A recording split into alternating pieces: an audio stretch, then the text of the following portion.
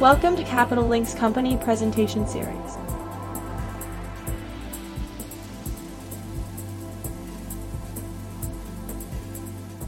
Good day to everybody. I am Nicholas Bornois of Capital Link, and I would like to welcome you all to Capital Link's company presentation series.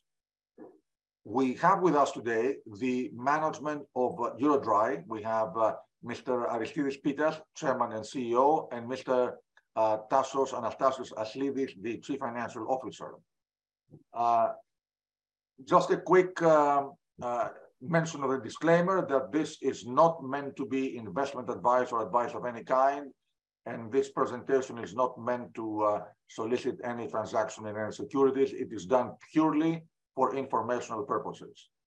In terms of logistics, we will start with a brief slide presentation, which will be followed by a Q&A session, a live Q&A session. You are welcome to submit your questions at any time during the session through the Q&A button at the bottom of your screen. And Mr. Pittas and Mr. Aslidis will respond to your questions after their slide presentation. And in closing, this session will be available as an archive for replay upon demand later on. And with this, I will turn the floor. I would like to thank Mr. Aristidis and Mr. Pittas and Mr. Aslidis, and turn the floor over to Mr. Pittas. Thank you, Nicholas. Thank you very much for organizing these sessions. I think they are very useful to the community to understand what's happening in the shipping markets, and there's so many things happening these days. So thank you again for organizing them. We will try to be relatively brief in presenting the company. Tassos will go through a brief presentation. It should take about 20 minutes. And then we will be available, both Tassos and I, for any questions that you may have. Thank you for joining us today, and I hope we have some interesting questions. We're here to answer everything. Tassos, the floor is yours. Thank you, Aristidis. Let me add my thanks to Nikos and Capital Link for organizing the series of this webinar series and inviting us. Allow me to share my screen so we can go through some slides to facilitate our presentation.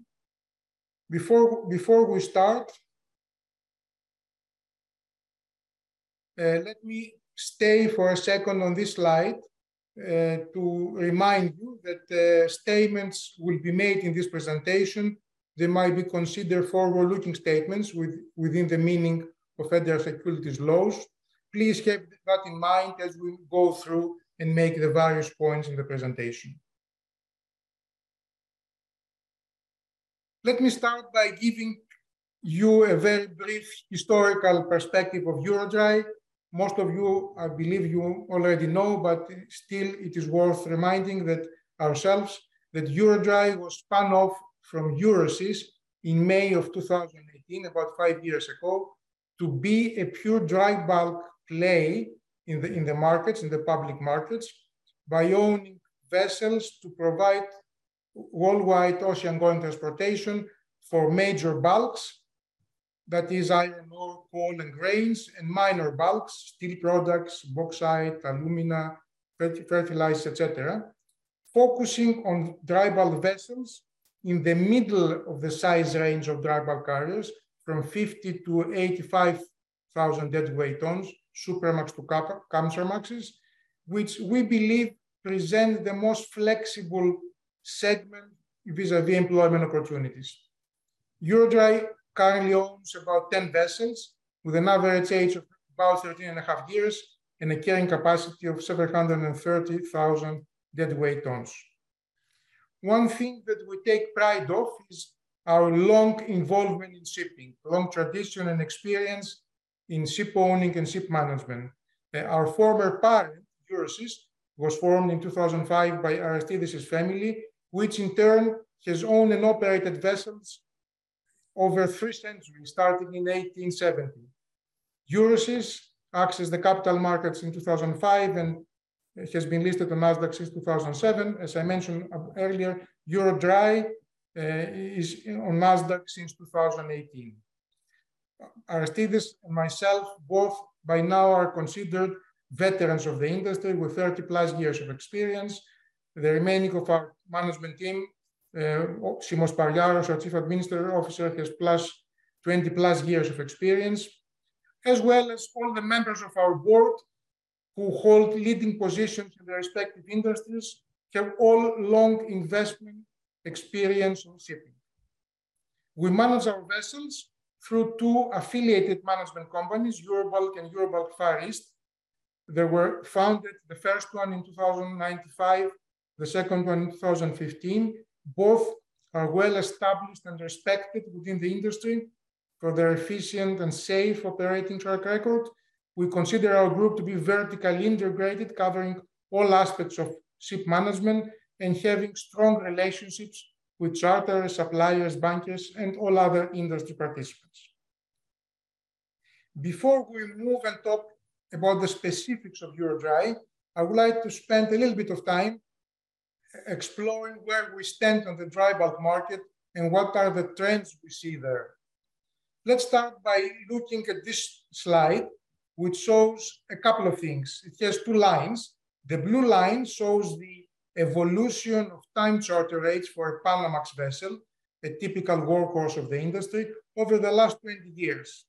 It's not a secret the dry bulk market is a very cyclical industry, and this chart makes the point abundantly clear. We have seen that there were periods like in 2003 to 2005, again in 2007, 2008, and more recently in 2021 and 22, where we have seen significant spikes, I might call them, of charter rates, intermingled with periods quite long, like the last 10 years ending in 2021, where rates have been, if not depressed, quite average. Recently, right now, we have seen the market having come down from the recent highs, and in terms of the time charter rates, have returned to the long-term median. In terms of the spot rates, the markets are actually below their median. The other interesting point this chart is making, on which I would like to concentrate equally well, is the red line, which shows the order book as a percent of the fleet, again, over the last 20 years. You can see that the order book has generally followed spikes in rates. The biggest spike in order book happened after the 2008 spike, and it took the industry quite some time to absorb that. But more importantly than the historical behavior, I would like to concentrate on the current level of order book, which stands around a little more than 7%. And that level is near the historically lowest levels of order book observed over the last 20 years. Typically, that's a good sign because it indicates a leading indicator of the markets by saying that the supply growth would be limited by historical standards, and thus any demand growth can easily create rates that can increase quite a lot because the supply of ships is inelastic, if one likes to use the economic terms. Let's complete our view of the current market by looking at this next slide, slide 7, where we show the same evolution for prices.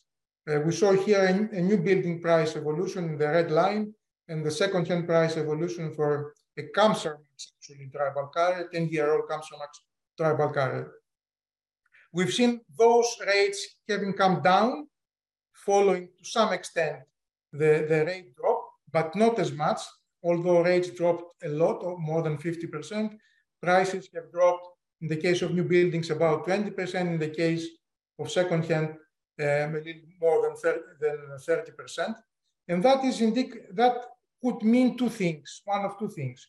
Either rates would quickly recover to justify this level of prices, or the opposite, prices will have to follow the rates further down, a situation which we believe we can take advantage of and exploit investment opportunities. We'll return to that a little later on. But let's talk a little bit about the two components, the two economic factors that contribute in how the rates are formed, naturally demand and supply. Let's talk first about demand. This slide here, slide 8, shows a table on the top, the world economic growth, the annualized increase of the world economic growth, and tries to compare it with the increases in dry bulk trade growth over the same years. We try to plot those two lines on the chart below, and one can say that at least visually, there is quite a correlation between what happens in the world economies and what happens in terms of demand for dry bulk commodities to be moved by the ocean. In 2022, we had a slowdown of the world economies for various reasons. We'll talk a little bit about them in the next slide. But we have seen that we saw that the dry bulk trade has dropped following that, but a bit more than what was proportionally appropriate. Leading analysts in the field like Clarkson's and IMF make projections for 2023, and they expect that although the world economic growth might slow down a bit further to 2.7% in 2023, dry bulk trade growth might recover a bit and register a growth of about 1.6%. That is one data point that we are going to use in making some inferences about how the market will move a few slides down. Looking at demand, we believe there are some developments that could act as catalysts and result in dry bulk trade returning even more quickly to a normal level and perhaps potentially even going above normal level. One, and an important one, is China. China is an important region for dry bulk trade because it comprises at least 30% of total dry bulk trade, and especially for iron ore imports, it amounts for about 70% of the overall trade. So it's a quite important region. What drives the iron ore imports in China? It's of course demand for steel and the steel industry, and a key driver for that is the real estate sector, which accounts for about a third of the steel demand in China, and whose drop has been at the core of the shipping market weakness as the sector struggled with defaults and continued COVID lockdown disruptions. These COVID-related disruptions also affected China's exports and correspondingly demand for raw materials required to produce them. From what we understand, a series of stimulus packages are kicking into the Chinese economy at the end of last year, beginning of this, to support the property sector. And if all this works as planned, that should lead to reviving the Chinese imports and lead to higher iron ore and overall imports. Another catalyst that we have our eyes on could be the ending of war between Ukraine and Russia. In addition to the enormous human suffering that the war created, the war disrupted seaborne grain exports from Ukraine, and that definitely affected the dry bulk market. The resumption of it under certain agreements that took place later last year doesn't still come close to the level of exports that were taking place before. In addition to that, the ending of the war will remove significant amount of economic uncertainty and geopolitical uncertainty from the world, and not only will help by reducing the energy shortages in Europe, but also will probably be the beginning of the reconstruction of Ukraine's heavily damaged infrastructure. And the relevant estimates I've seen there recently are in excess of 500 billion. So that is a significant boost, mainly to dry bulk trade. A third important catalyst that we see playing out potentially is the end of central banks' fight to control inflation. The latest inflation readings have been encouraging. For the last 3 months, inflation has been coming down. If that trend continues, central banks will feel less pressure to keep increasing interest rates to control it, and thus improving the investment environment and economic growth, as we saw earlier, would lead to more dry bulk trade. Of course, this is a complicated issue because tight labor markets, as we have in the United States, might create new inflationary pressures. That's why it's a little bit of a challenge for central banks to solve that equation. Let's now move and spend a little more time on the supply side. The main point was made earlier. We have very low order book. I would like to provide a little more data regarding that. The top part of this relatively busy slide shows the fleet development with the blue bars, and the red line there shows the annualized fleet growth. In 2023, the fleet growth for the year is projections again by Clarkson, and you can see there that the fleet growth rate goes coming down in 2022 and 2023. I think in 2023, the expected fleet growth by Clarkson's is around 2.5%. The bottom right chart shows a bit more detail on the composition of the order book and the delivery schedule over the next 2 to 3 years. The 3.8% delivery schedule that you see there for 2023 is before subtracting any potential removals because of scrapping that could come either because vessels age, but also for reasons economic or regulatory. The chart on the left part of the slide shows the age distribution of the dry bulk fleet. It's a rather young fleet, I have to admit, but still there is about 8% of the fleet above 20 years of age. These are ships that could be prime candidates from removal if the environmental regulation that's being introduced creates some hardships in operating, and also if economic conditions do not improve quickly. Having made these points about supply and demand, let's summarize our view of the sector. As I mentioned earlier, it has dropped significantly compared to last year, more than 55% year on year, almost returned back to pre-pandemic levels. Spot rates are quite low, as I mentioned. The markets faced significant headwinds during the fourth quarter on the back of geopolitical uncertainties, China's zero COVID policy, which was reversed, and we expect to see the results of that reversal, hopefully. All of this resulted in a weak economic outlook with interest rates increases, which in turn created recessionary risk and slowdown fears in key markets. All that environment hopefully is going to reverse by by demand rebounding a bit because it dropped more than it should, and also potentially by some of our catalysts that we talked, China returning to normalcy, Ukraine-Russia war ending, and interest rate increases stopping, contributing all to a faster return of demand to normal levels.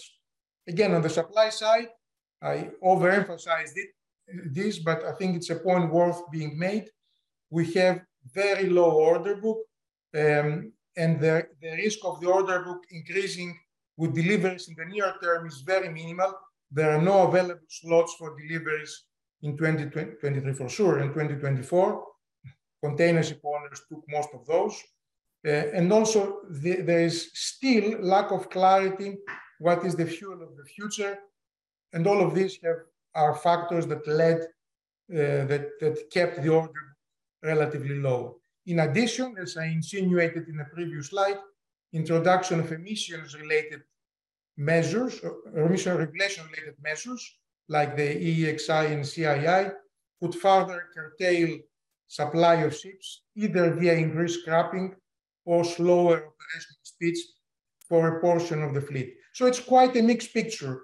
Although there is a potential for a quick and significant and sustainable market recovery on the demand side, and overall, the timing and the overall direction in the near term remain uncertain. Let's see how Eurodry now is positioned within this environment, economic environment. A quick review of our fleet. As I mentioned in the very beginning, we have a fleet of 10 vessels. we think of our fleet in two clusters, our modern or new building cluster, which consists of vessels that we either built ourselves, 3 of those 5 vessels were built by ourselves, or our other vessels we bought that are eco vessels, having relative quite low fuel consumption.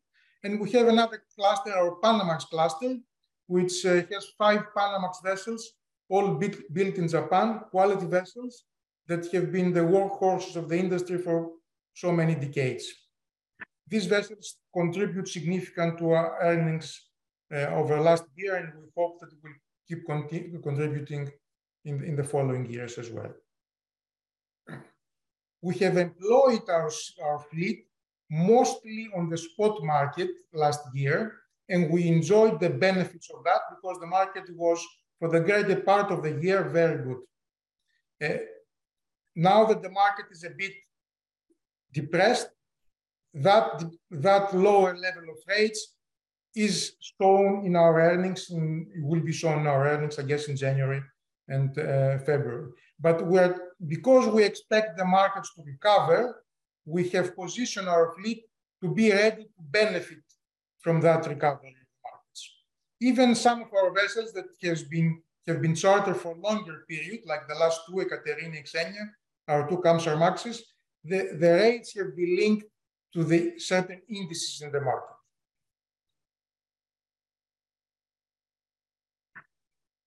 A quick look at our financial results for the last year. I mean, I will be very brief here. We have discussed those a couple of times before.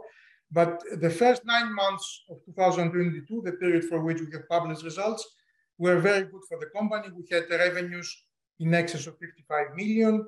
We had a net income, adjusted net income for common shareholders of 25 million, the third bullet point there, or $8.6 per share. We recorded EBITDA of 36 million, owning and operating an average of 10.5 vessels, which earn again on average about $23,000 per day, while the corresponding industry index was about $21,000 per day for the same period, the Baltic Panamax index. So it's about 10% premium because of their size and that we earned. As I mentioned, 2023 starts from the bottom of the curve. Currently, the BPI index is about $8,300 per day, while the forward BPI index for the full year 2023 is about $13,750 per day, which for our vessels translates to $15,500 per day, a level that, although it's lower than 2022, still is going to produce earnings for our shareholders, if realized, of course. Quick glimpses on our balance sheet. I mean, on the top part of the slide, we show the level of debt at the end of the year, about 82 million. That represents a leverage of less than 50%. Even the scrap value of our fleet is sufficient to cover 72% of our debt. So a very well-structured, strong balance sheet. In addition, we have about 40 million of cash as of the end of the year, or we will have about 40 million of cash.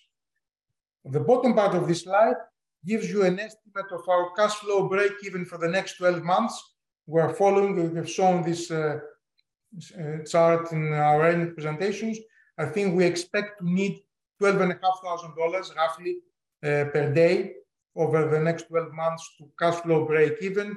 If the BPI materializes, then we will have more than enough cash to fund our needs and have some earnings contribution. Let me close this brief presentation of Eurodry by trying to address why one should be interested in Eurodry. 3 main reasons I think one should look in Eurodry. One is a strong industry fundamentals, where we have seen and I think proved that there is a rare squeeze of supply being developed. This is, of course, not a reason specific to Eurodry. It's for the sector, all the dry bulk companies, but clearly is a very important reason why one should look in a dry bulk company. Eurodry in particular, as I mentioned, has a very strong balance sheet and cash position that would allow us to take advantage of the current market weakness, and if it continues, even more so. And in addition, and even more importantly than the other two reasons, Eurodry offers an attractive valuation. We are trading at more than 50% discount from our NAV, around $17 per share, which should be a good enough reason for someone to expect a significant appreciation of the investment. There's quite a number more reasons one should look at Eurodry. We focus on a very flexible segment of vessels in the dry bulk sector. That's the first bullet point that I saw in the second cluster below. We have cost-efficient and safe operations, maintain a low and predictable operating cost level, experienced management team, as I mentioned at the beginning. And also I would like to point that we're a publicly listed entity, and we want to think we're a platform that could provide additional options for consolidation of other vessels and fleets. And let me use that point to close the remarks in the presentation of Eurosys and open the floor and ourselves to answer any of your questions. So thank you for that. And I'll see how we can, let me bring the Q&A tab in front of me. Tassos, shall I? Go ahead. Yeah, take it over. Shall I take it a little bit from here and start answering the questions that I've seen that you've sent us? I'll read them briefly and then I'll try to answer them as best as possible, and Tassos may help me if I need some help or add anything. So first question is, I believe you will have around 30 to 40 million in cash after the sale of the Pantelis. How do you plan on using the cash? Do you think you will accelerate the share repurchase program given your steep discount to NAV? It's true that our balance sheet has been strengthened through the sale of the Pantelis. We want to, and it's also true that we trade at a very steep discount in excess of 50 to 60% over NAV. And that's why the share repurchase program is there and has been used to a small extent up to now. But it is being used every now and then to strengthen the share price. One thing that we should note about Eurodry is that it is definitely a relatively small company, and you know, taking shares out of the market reduces liquidity. So we have to balance this very carefully. So some of the money that we have will be used for share repurchases, but also some will be used for further investments and growth, because the company wants to grow, needs to grow, and the time might be very soon right to buy further vessels. Second question, looking forward 25 years from now, what is the most important harbor in South America and North America for your firm and its products? Okay, I don't think things will change much. In South America, Buenos Aires and the area over there will continue to be a central focus for dry bulk vessels, because a lot of cargo goes out of there, all the grains go out of there, coal, iron ore go out of Brazil and Argentina, and they will continue to be the center, I think. And also in North America, the current ports will continue to be the ones that are primarily used in the future. So I don't see big changes there. Next question, Eurodry stock is currently trading at by far the cheapest valuation amongst all peers at a greater than 60% discount to NAV. Even as you have been actively repurchasing shares, shipping investors tend to be focused on dividend-paying companies with healthy yields. Will you consider a dividend this year to address the huge valuation disconnect and attract more interest from income investors? The truth is that I believe that in shipping, most investors, what they really care about is the asset appreciation. It's the cyclicality of the market that we try to take advantage of, which is buying the stock when it is low and selling it when it's high. Dividends always help, and when there is a lot of visibility in the future, we do pay dividends. But with the uncertainty in the markets, I'm not sure that we will be establishing a dividend this year. Next question. The war in Eastern Europe will last till the end of 2027. How does this play with your firm when you factor in also a possible flare-up between China and Taiwan by summer of 2026? Thanks. Okay, this is a very pessimistic thought here that this attendee is expressing. Obviously, if we're going to have a recession globally up till 2027, this will affect all businesses. Shipping cannot stop though, and trade between the countries will not stop at all.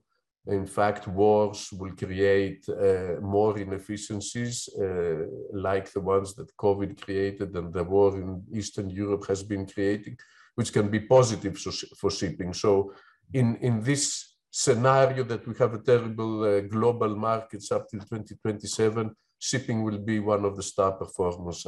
I'm quite sure about that.